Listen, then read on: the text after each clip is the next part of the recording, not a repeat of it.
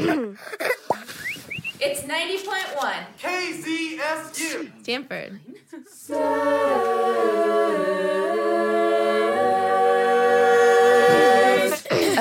The Human.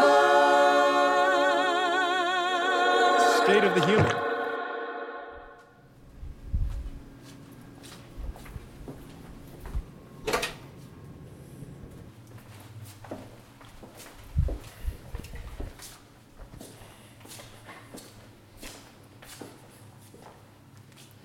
Here it is. This is the basement of Jordan Hall. It's peaceful here. There are no classes right now. In the background, you can hear murmuring, pages flipping, and a water fountain in the distance. But when Professor Philip Zimbardo visits, he hears echoes of the most important week of his life. When I see that space, I close my eyes, I can hear... Since you got your hands in the air, why don't you play Frankenstein? Sure. 293, you can be the bride of Frankenstein. You stand here. You smile, 293. You get down here and do 10 push-ups. It's more than 40 years, and I have vivid memory of, almost hour-by-hour action that took place, the names of the prisoners, the numbers, and so forth. So it's, for better or worse, permanently etched in my memory. You're listening to State of the Human, the radio show of the Stanford Storytelling Project on KZSU 90.1 FM. I'm Boyan Serbinovsky. Today's episode is called Control, and it's about what is perhaps the most infamous study in human psychology, the Stanford Prison Experiment. We're following Stanford professor Philip Zimbardo through his memory to the basement of Jordan Hall, where he discovered some of the most terrifying villains in history. And the reason they're so scary, he says, is that they're still here, lurking inside of you, waiting for the right circumstances to take control. But there is a way to defeat them. Stay with us.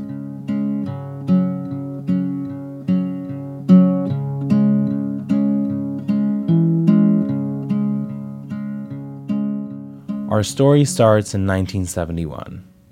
Dr. Zimbardo was teaching a social psychology course, and that year, he decided to do things a little differently. I was teaching my social psychology course, which was a popular course, and I said to them, in this course, I'm going to do something different. I'm going to teach the best lectures I have for the first half of the term. In the second half of the term, it's your job to make the class even more interesting. The second half of the quarter would be centered around independent studies done by students. Here are 5 or 6 topics that I'm interested in. I'm interested in prisons. What happens when people go to prison? How do guards become brutal and so forth? The students that signed up to study prisons came up with an unusual idea. One day after class, they pulled Dr. Zimbardo aside and said, we would like to create a mock prison in our dormitory. And so they did that. The students picked out guards and prisoners, recruiting some students outside of the course as well. They constructed simple costumes and made the basement of Toyon Hall, a dormitory on campus, into a mock prison for 3 days and 2 nights over one weekend.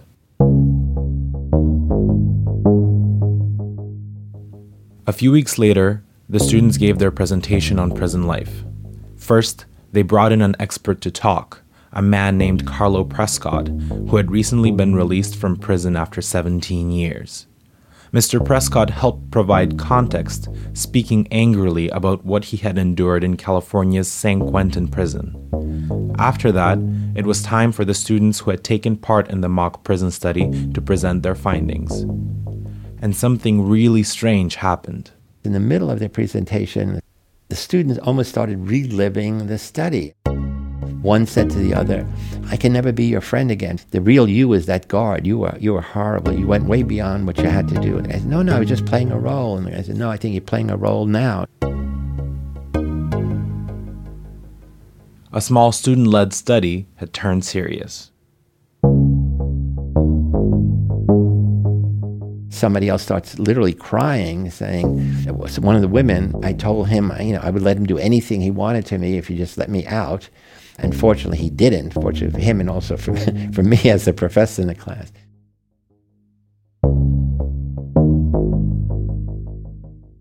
And I couldn't believe it. I said, how could this be, kids playing cops and robbers? How could they have done this? So at the end of the class, they said, look, I got to meet with all of you. And so we had a debriefing session.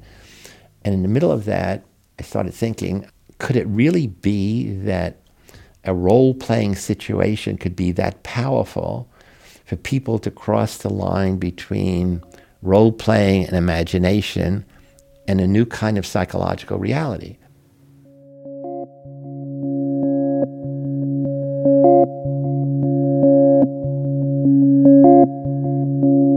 Of course, this had been a student project, and the experimental design wasn't perfect. The designers did not randomly select who would be prisoner and who would be guard, which meant that, in theory, personality differences could explain some of their behavior. And none of the prisoners had been tested for mental health prior to the experiment, so that could have contributed as well.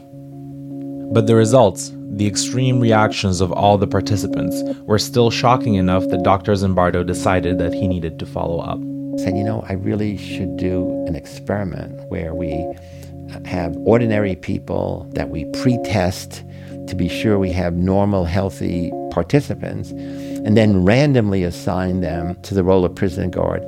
And then, we would set up observation so that we could collect some systematic data. Dr. Zimbardo shared his idea with several graduate students who decided to join him. David Jaffe, the undergraduate who had run the Toyon study, also joined. The project they embarked on is the Stanford Prison Experiment.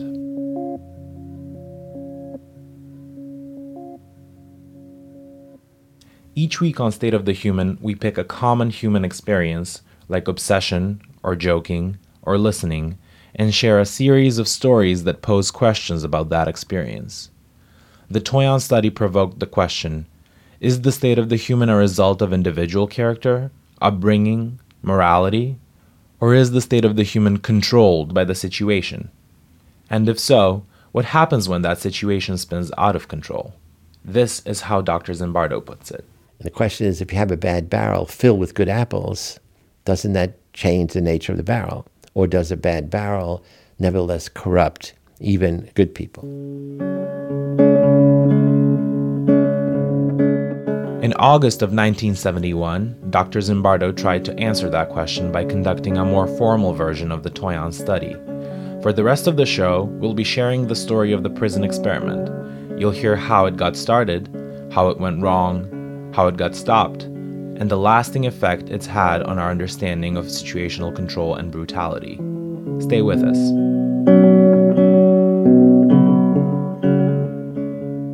So the Toyon prison study inspired Dr. Zimbardo to do the prison study that would become infamous. But there's also another reason he was interested.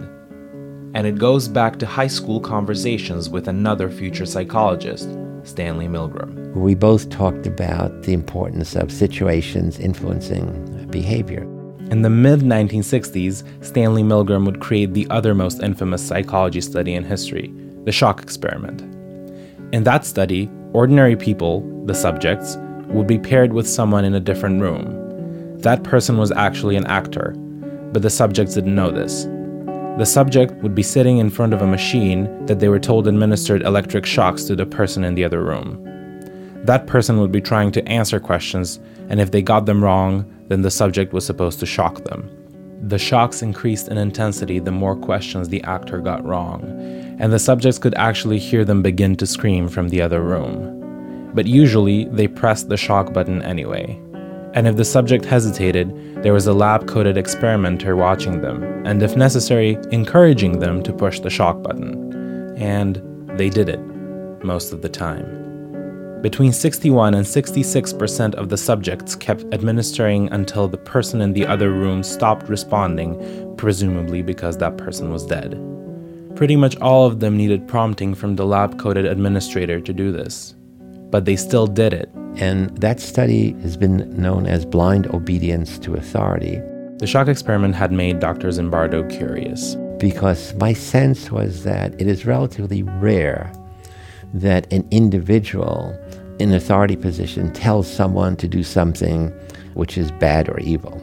That more often we are in a group, in a context. So we are playing a role.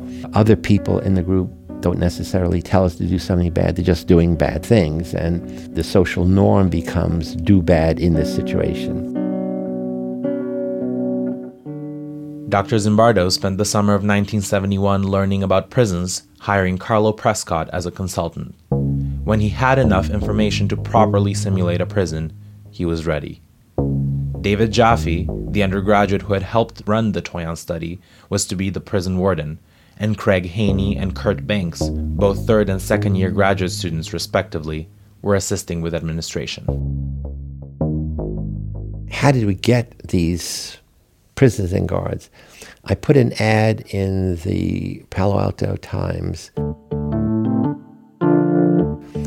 Wanted college students for study of prison life, $15 a day for up to 2 weeks. 75 people answered the ad. We invited all of them to come down for an interview. We interviewed each one, gave them a battery of psychological tests, 7 different psychological tests, Comrie personality inventory from UCLA, and we did a background information. So we didn't have anybody who was in therapy, who was using drugs, anything more than marijuana, had no criminal record at all, and was normal and healthy on all psychological dimensions. Now he had his subjects, healthy, normal college students, some of them from Stanford, but not all, who were in town for the summer and wanted some money. They were separated randomly into prisoners and guards. The prisoners were told that they should be prepared to have their privacy and probably some of their civil rights violated, but that they would be given 3 meals and $15 a day. But there was one thing remaining: the prison. And to make the study feel as real as possible, he needed a prison that seemed real.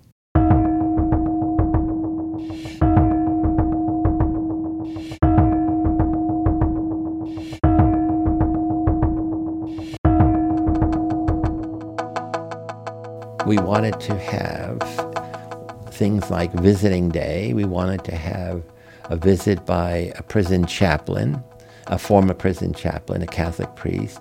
We wanted to have parole board hearings, and most importantly, to have the authorities take away the freedom of the boys who were going to be prisoners.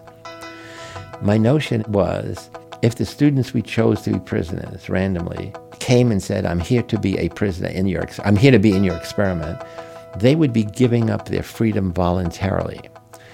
And that means if and when they got stressed extremely in the setting, they could simply say, I want my freedom back, I quit, and we would have to release them.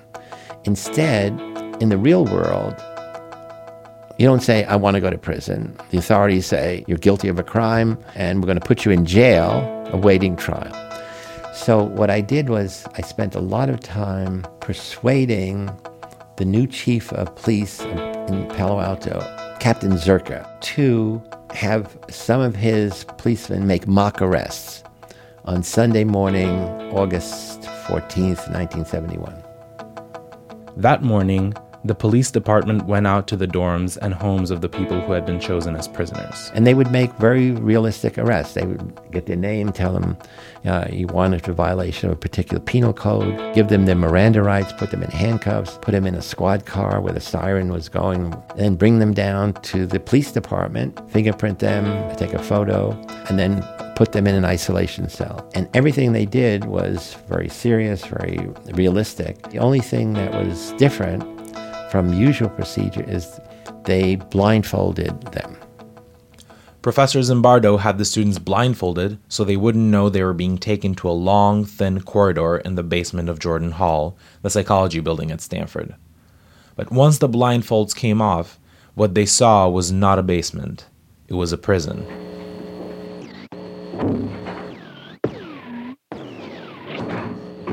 Offices had become prison cells, big enough for 3 cots and nothing else. The broom closet had been transformed into the hole.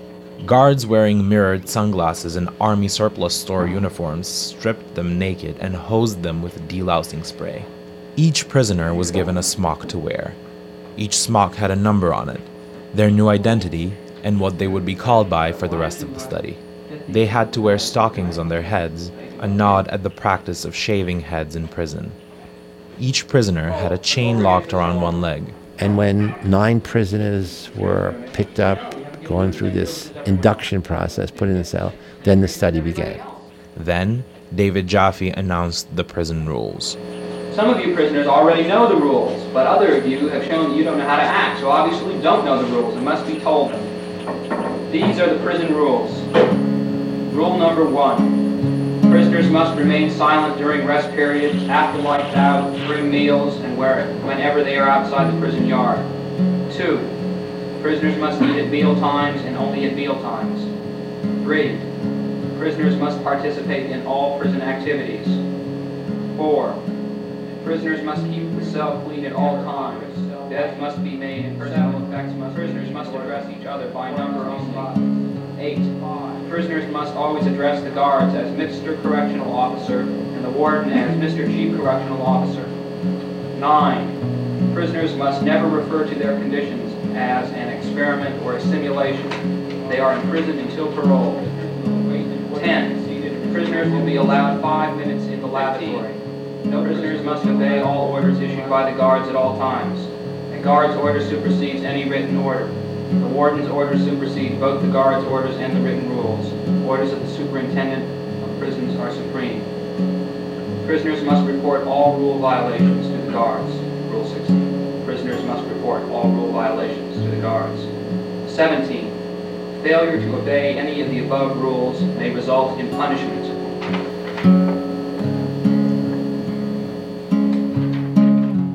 The first day was devoted to establishing the guards' authority over the prisoners.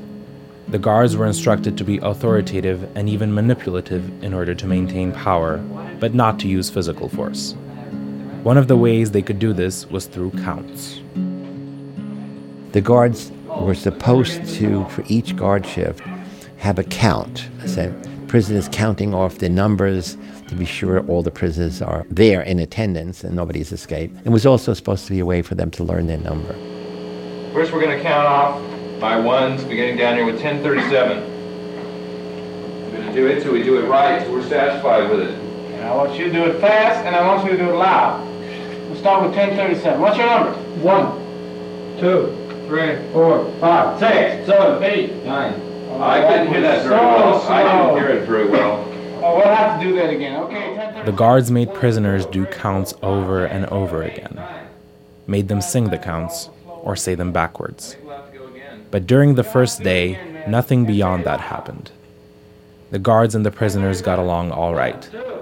No one seemed to be taking things tremendously seriously. One of the prisoners kept laughing, even when he was supposed to do the count over and over again. But then things got more serious.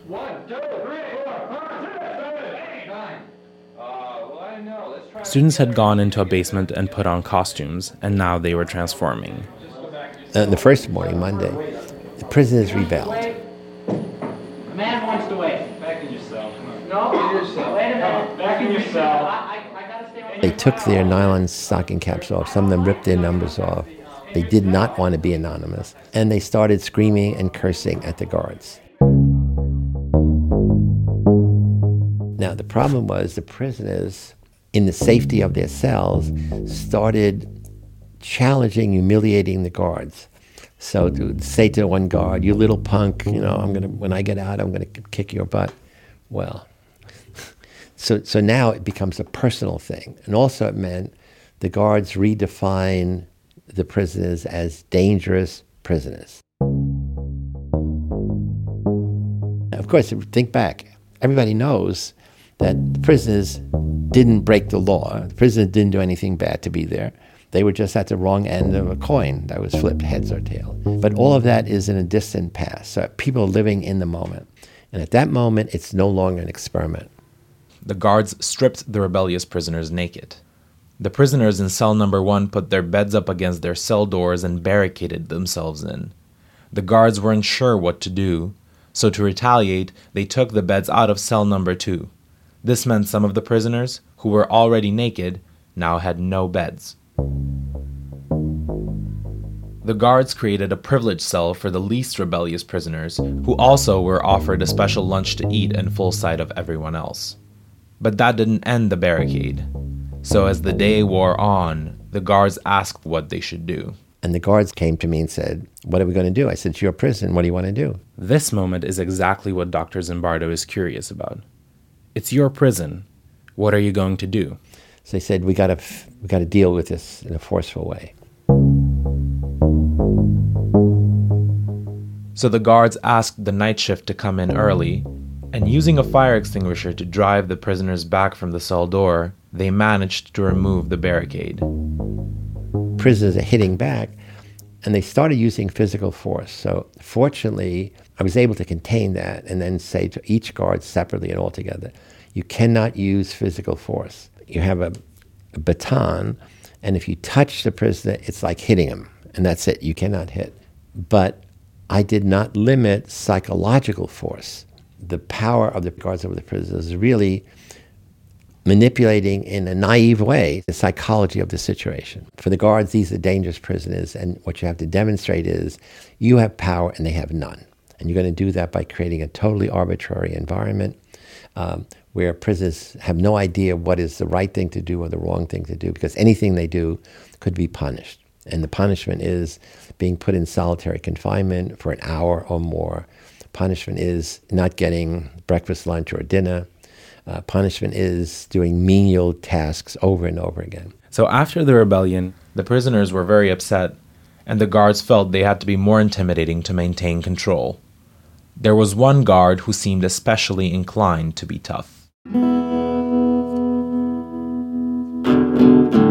The worst guard, in quote, the worst guard was the guard who had taken over control of the night shift. Prisoners named him John Wayne. He was the most creatively evil. He was the one who later described the situation as, we were the puppeteers and they were our puppets. And we were getting off our jollies as puppeteers. So this is the ultimate control and dehumanization. They're not people, they're not prisoners, they're not students like you. In the latter part of the experiment, John Wayne's abuses went way beyond push-ups and solitary. But even now, prisoners were beginning to crack under the intense psychological pressure from the guards. All right, gentlemen, did we enjoy our count? Yes, sir. Who said that? Come on out here. Would you like to spend a little time in the hall? You want to lie? Come on out here. 8612, I think you ought to spend a little time in the hole. What do you think? I think you ought to spend a little bit of time in the hole. When the first prisoner broke down, Doug Corpy, I had assumed that Craig Haney and Kurt Banks, who had done the selection, made a mistake. And I was really angry at them. Here. Let's spend more time in there, 8612. Good place. You get to know it well. Doug Corpy was prisoner 8612. He had initially asked to be released after being stripped naked and having his bed taken away, but when he asked, Carlo Prescott, who happened to be in the office, scolded him for being weak. Dr. Zimbardo said he would tell the guards to stop harassing him on the condition that he turn informant. 8612 agreed to consider it, but that night he had an emotional breakdown. He began screaming, cursing, crying uncontrollably. Craig Haney, just a third-year graduate student, had no idea what to do. He wasn't even sure if the prisoner was faking it. There was no system in place for this. He released the prisoner. The mental breakdown of a prisoner had a dramatic effect on Zimbardo's role in the experiment. Before, he had been mostly a supervisor, a researcher. And now he was seeing some truly dark things that concerned him. But he also felt strangely protective of his study and then of his jail. So much work had gone into this experiment.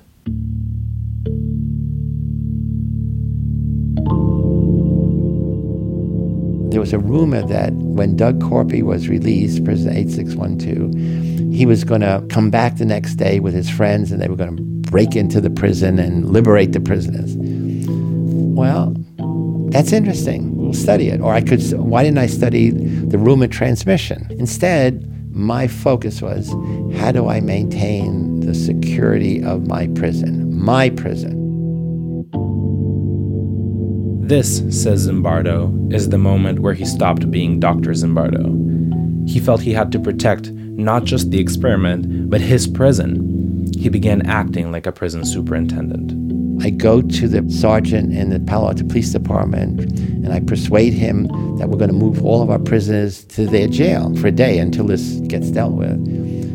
And I literally go downtown to Palo Alto to talk to him. We look at the place where we're going to send our prisoners. And it's only because the city manager says we can't do that because in case somebody gets hurt, there could be an insurance violation. And I'm furious. I'm saying, what kind of institute? The guy must have thought I was a lunatic. I'm yelling at the police sergeant. What kind of institutional cooperation is this? And so instead, the idea I had was, when they break in, we assume it's going to happen, I'll be there alone, take all the doors off the cells, and when they break in, I will simply say, hey, we shut down the experiments all over. I'm here just waiting for the people to come to take the beds and stuff. Meanwhile, we take all the prisoners, put them in a storage room on the 5th floor, for hours, and nothing happens. That is, nobody breaks in. Because it was a rumor. By that point, it's too late. Prison Superintendent Zimbardo is here to stay. The same day that the prisoners get locked in the 5th floor storage room, there are evening visiting hours upcoming. Now keep in mind, they've gotten almost no sleep. One of them is gone because of an emotional breakdown. Now they have visiting hours with their families, which Superintendent Zimbardo realized very quickly was going to be problematic. There was no place to shower. And so I guess we provided a sponge with a tub of water. But the prisoners began to smell very quickly, and they're in this close quarters. And the guards were keeping them up, so the prisoners are really tired. And on all the shifts, the guards are making them work and do menial tasks, moving boxes back and forth, in and out. The guards would put their blankets in nettle and then having them spend hours picking out the nettles so they could use the blankets to sleep on. So the point is, even by Tuesday, prisoners are tired, raggedy, and really upset. And I just imagine the parents are going to come down and say, this is ridiculous. I'll give my kid $15 a day not to be in your study. So I had to create a deception where the parents could not imagine the reality of what their son is saying. We needed to get these parents under situational control.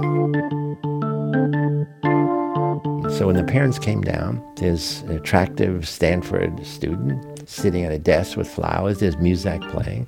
She greets them, takes their name, tells them to sit down. And then she says, I'll see if they're ready. She goes in, it's all prearranged. She comes out and says, we're sorry we're running a little late. Your children have insisted on a second dessert. And so now we want them to begin to be angry at their kid. And then finally, she goes in and apologizes profusely. I'm really so sorry. We're really running into all of our available time. So only 2 of you are allowed to visit. So sometimes there was a family of 4. And so now they're really angry. It's not arbitrary rule. It's because of what the kids are doing. So when they go in, they're already a little bit angry at the kid, the prisoner. They've been made to wait a long time. But even so, the situational control is we say, you sit there. And we tell you when you can go in and when not. So in a subtle way that you're unaware of, this is how situations control your behavior. So they go in now, and because there's a limited space, they can only go in like 3 at a time. And we have 3 tables, the prisoners at each table. And then we have a guard at each table. So it's not even private. And I think we tell the prisoners, if you make trouble, there'll be consequences. And then we videotape what's happening. Superintendent Zimbardo hoped these measures would be enough to trick the parents, trick them into overlooking that their children were no longer just pretending to be prisoners. But one moment threatened the entire enterprise. The parents of Richard Yacko come to see me. I shake hands with them. The mother immediately says, I don't mean to make trouble, sir, but I have never seen my son looking so terrible. That's an alarm. She is going to make trouble if that's what she starts off saying. And so I have to diffuse that immediately. And what I do is I say, as most school principals do when a mother comes in to complain about a teacher or something. I say, what seems to be the matter with your son? So now I'm putting it on him. And she said, he's exhausted, he's tired, he's fatigued, he's not himself. And then I say, does he have insomnia? Does he have a sleep problem? So again, I'm reframing it, what's wrong with the individual? And she says, no, he says they keep him up all night. And I said, oh, I understand. It's what we call the count. Every guard shift has to be accountable to be sure that all the prisoners are present. It's an institutional rule that the guards are simply following, not explaining why they have to do it for hours on end. And then I probably describe a little why we're doing this. We're trying to understand the nature of human behavior. And again, she says, well, I don't mean to make trouble. Well, so now it's embedded in her. And so what am I going to do? And now automatically, without planning or thinking, I realize I have to get the father to contain her. He hasn't said anything. And I turn to him and I say, Mr. Yacko, don't you think your son can handle it? Now, what is he going to say? No, my son is a sissy. He's going to break down. So what I'm doing unconsciously is I'm doing a whole sexist routine. That is, I'm saying, we guys know that your kid could handle it. The mother is being overly emotional, as women are, as mothers are, and you're going to have to handle this. So that's the subtext. And in fact, it worked exactly that way. He says, oh, no, of course, my kid's a real leader. He's a great guy, and I'm sure he's going to be good. You're doing really wonderful work. Come on, honey. We'll see you next visiting hour. Shake hands, and they leave. The next morning, another student tore up his own pillow and threw the feathers all over the cell. He was thrown into solitary, and the other prisoners had to clean it up. Recognizing the early signs of distress, Dr. Zimbardo tried to separate him, but it was too late. One of the guards ordered the prisoners to chant, "Prisoner 819 did a bad thing," Prisoner 819 did a bad over and over again until prisoner 819 was sobbing uncontrollably. He was released against his own will. He wanted to show that he could go back in there and be a good prisoner.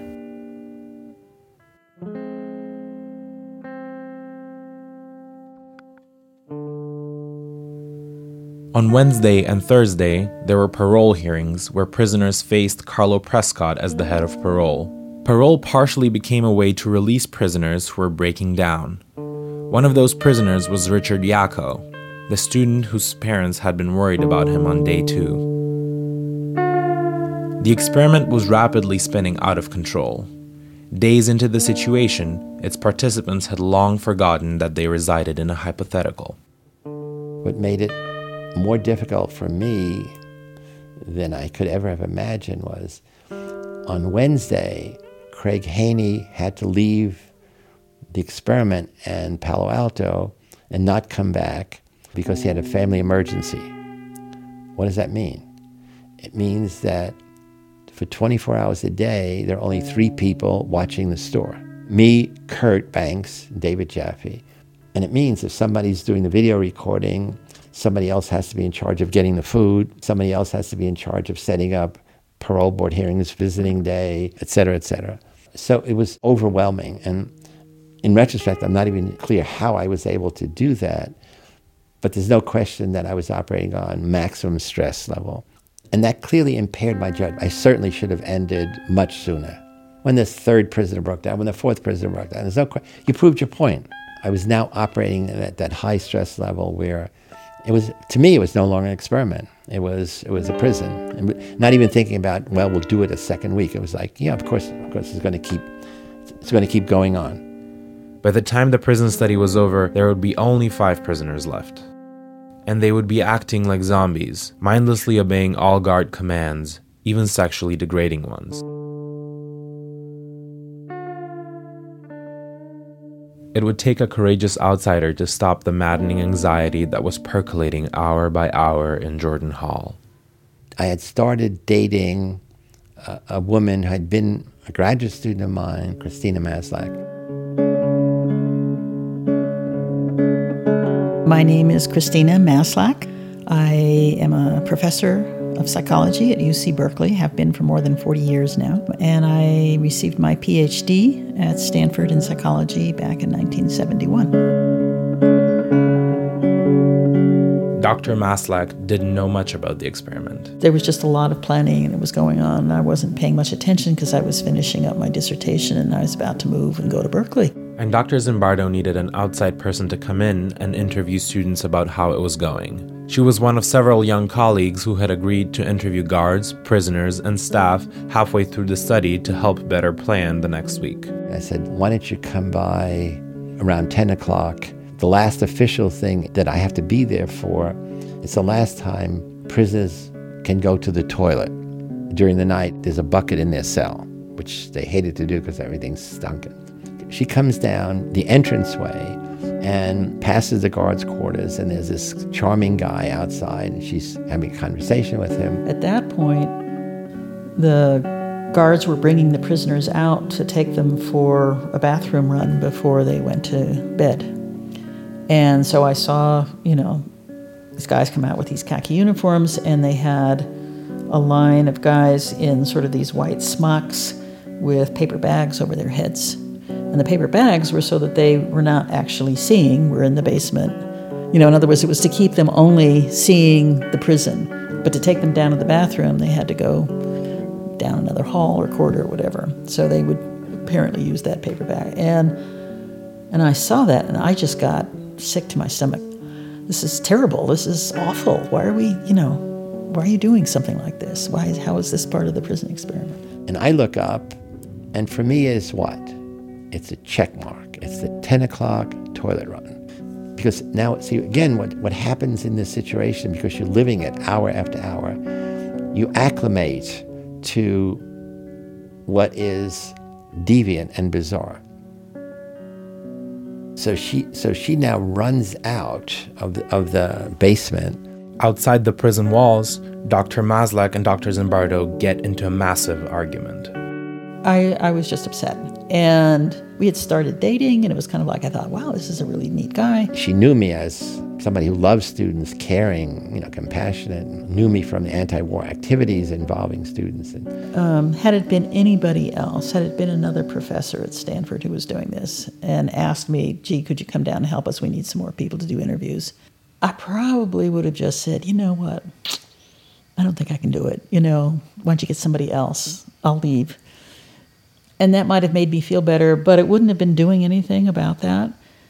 The fact that Phil and I had a relationship meant that I cared a lot. And, I really wanted to find out what happened here, It really meant that I just hung in to argue. And I'm really angry now, and she's calling me on this, and I'm saying, well, you're not appreciating, we're showing the power of the situation in the most dramatic way. And she just says, be aware of how you have changed. Be aware of what you are allowing, permitting, sanctioning even. And if that's your choice, then I cannot relate to it or to you. And at that moment, it was like a shock. It was like a shudder to say, oh my God, she's right. Finally, Professor Zimbardo admitted that he had been transformed by his own experiment. Okay, you're right. I'll end it tomorrow.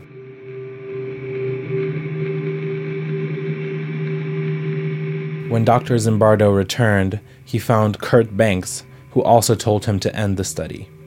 While they were outside, the chaos inside the prison was escalating to new levels.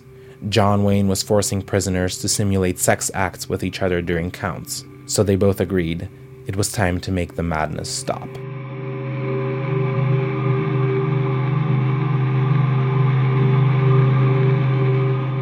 But of course, there was another question. So now, how do you end this study? The next day, there was an opportunity.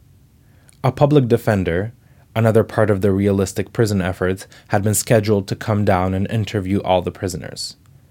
At this point, there are only 5 prisoners left. The most recent has been released due to a full body rash, probably due to stress.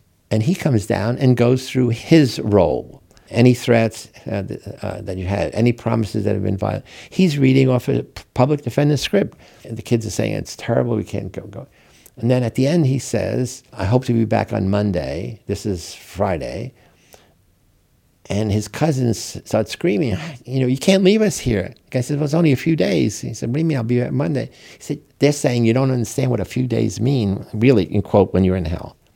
And at that point, I was able to do one of the best things I could ever do in my whole life, to say, listen very carefully. The experiment is over. The prison is shut down.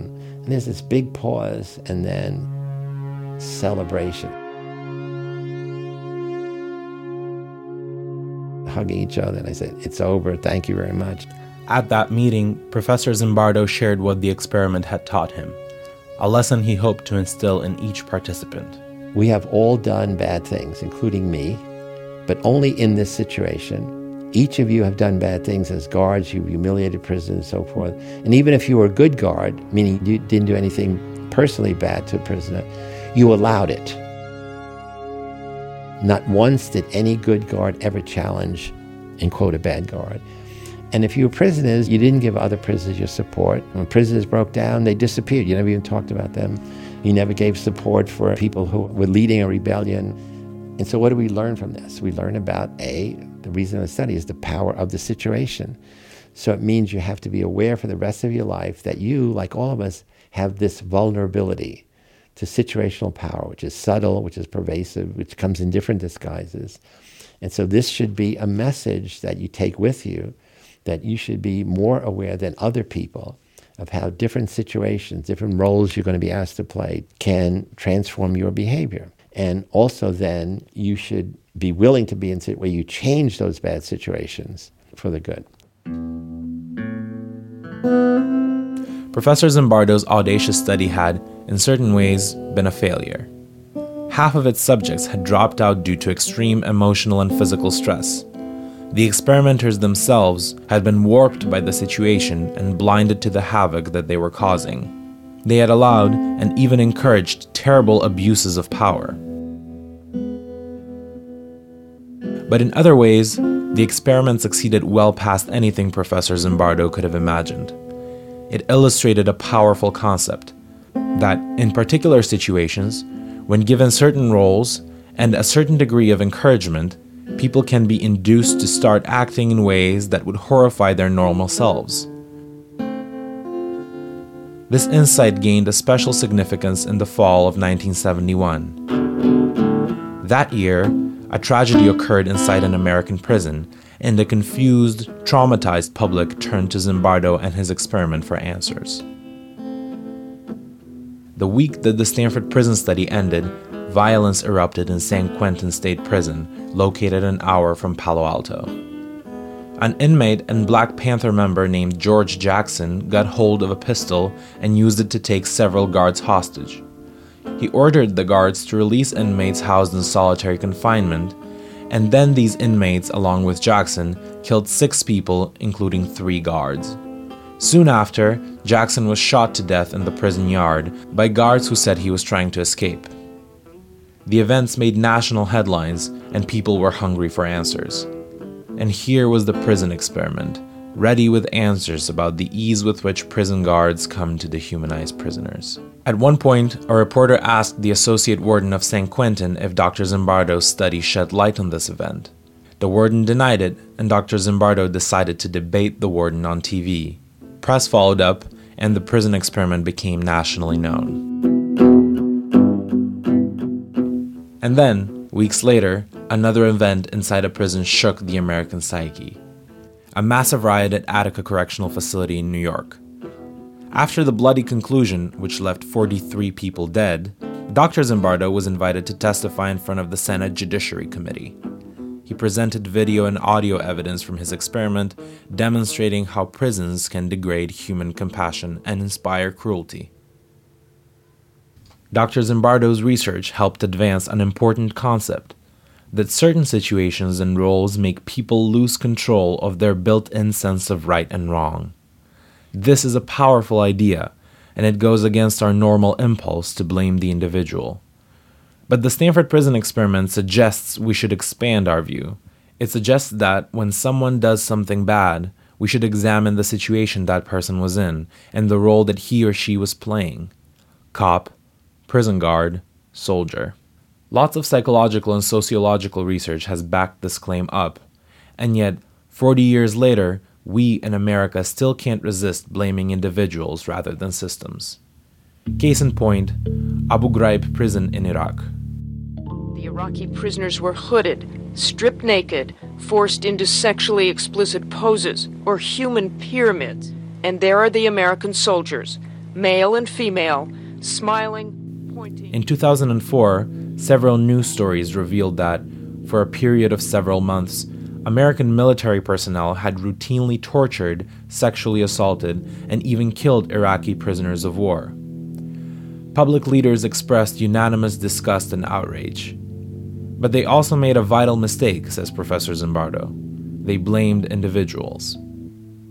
Immediately, if you remember, the Bush administration, the top military officials, General Myers, head of Joint Chiefs of Staff, said this is the work of a few bad apples. Don't blame the system.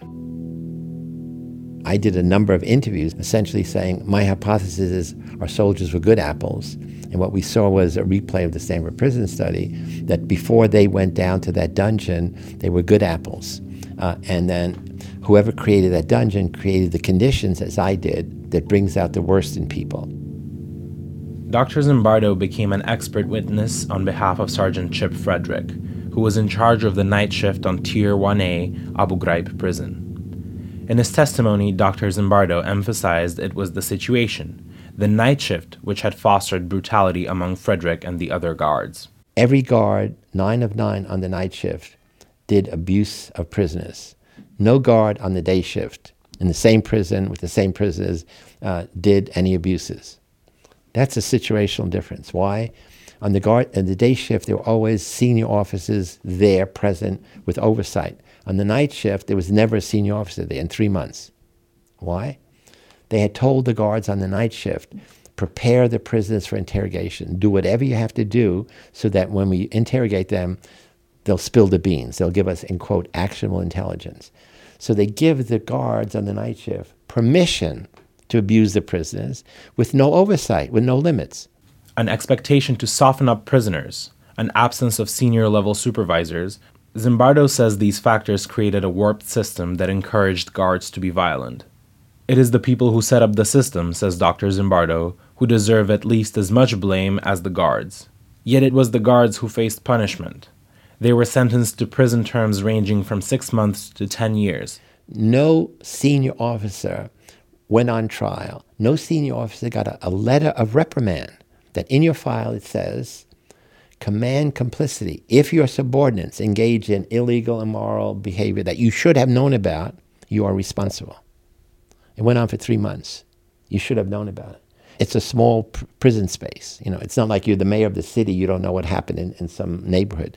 And so again, here's the system protecting the system, blaming the individuals at the end. And this is what we see whenever there's a scandal in the police department, fire department, et cetera, et cetera. To Professor Zimbardo, it's clear that we are still far too likely to blame individuals rather than the systems they live in. So with books and lectures, he's still spreading his message about the power of situations and roles.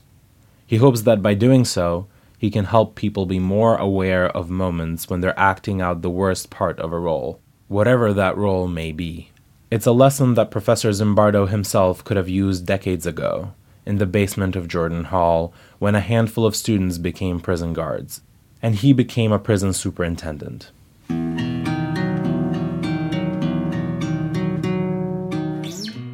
There's no question that I allowed evil to take place. As most administrators, as most top-level politicians or military people, I nor they engaged in any evil directly.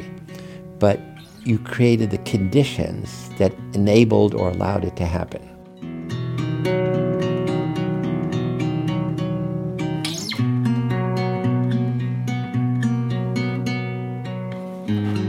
Individuals can, sometimes, overcome the power of a situation. Dr. Zimbardo knows this, because that's what finally managed to stop the prison experiment. What's most good about people is people who are willing to take the risk to be a hero. So Christina Maslach was a hero, because had I said, forget it, the study's more important, we would not be here married 40 years later. Heroes take action to help others in need or defend a moral cause or principle. That's what she was doing, aware of the potential risks and costs. So she's fully aware that this could be devastating for her, and she said, it doesn't matter. We all like to think of ourselves as heroes, and I think it's a big question for everyone who hears this story. Which side would you have taken? Would you be John Wayne or Christina Maslach? But Dr. Maslach says the real people to look at are not the people who come across as heroes or villains. They're the good guards, the prisoners who chose to sit in the privileged cells. Because odds are, they represent most of us, most of the time. There were three-person guard shifts, and almost each one had there was some guy who was the more tough guy, like John Wayne. And there were others who were, strict but fair, and there were others who were kind of really sweetheart, kind of nice guys. But they never stopped John Wayne. Never went up to somebody like a bully in a school and say, hey, knock it off, don't do that, So, in some sense, one of the lessons from all of that is not just about the John Wayne types, but everybody else who maybe is not comfortable with what the John Waynes of the world are doing. But don't take some action that will actually stop that or prevent it. That, ultimately, might be one of the greatest lessons of the Stanford Prison Experiment. How easy it is to remain passive, even when something terrible is going on, and how important it is to override that instinct. But we don't need a uniform or opaque sunglasses to be under the influence of the situation. Situational influence is, by definition, all around us. At school, at work, in our families. It's just very hard to see. The power of the situation is that the kinds of things that shape what you do or don't do, the controls on those things, the strings on those things are not visible. Think about that little moment, when you're with a parent or when you're with a friend and you find yourself not saying what you wanted to say or not doing what you would really prefer. Why? What's going on there? And at what point in some kind of situations would you say, I can't go along, I can't be the same, I have to do something different?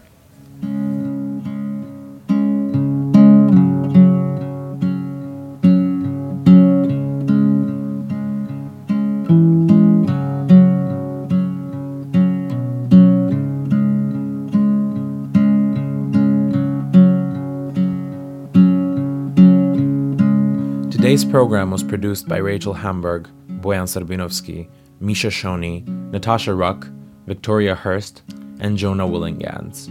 Special thanks to Professors Christina Maslach and Philip Zimbardo. Thanks also to Kate Nelson, Justine Bede, Charlie Mintz, Christy Hartman, Josh Hoyt, Will Rogers, Miles S., and Nina Fouché. Original music in this show was composed by Rob Voigt. For a complete list of all the music in this show, including lots of great Creative Commons artists, please visit our website. The sounds from the prison study are from Philip Zimbardo's papers in the Stanford University Archive. For their generous financial support, we'd like to thank the Stanford Institute for Creativity and the Arts, the Vice Provost for Undergraduate Education, and Bruce Braden. We'd also like to thank the Stanford Alumni Association for the grant that funded this interview series. If you want to learn more about the Stanford Prison Study, visit prisonexp.org. If you'd like to learn about Dr. Zimbardo's nonprofit organization devoted to fostering heroism, visit heroicimagination.org. The original version of the show mistakenly identified the location of the Toyon Prison Experiment. The Stanford Storytelling Project regrets this error. Remember that you can find this and every episode of State of the Human on iTunes. You can also download them and find out more about the Storytelling Project's live events, grants, and workshops at our website, storytelling.stanford.edu. For State of the Human and the Stanford Storytelling Project, I'm Boyan Srbinovsky.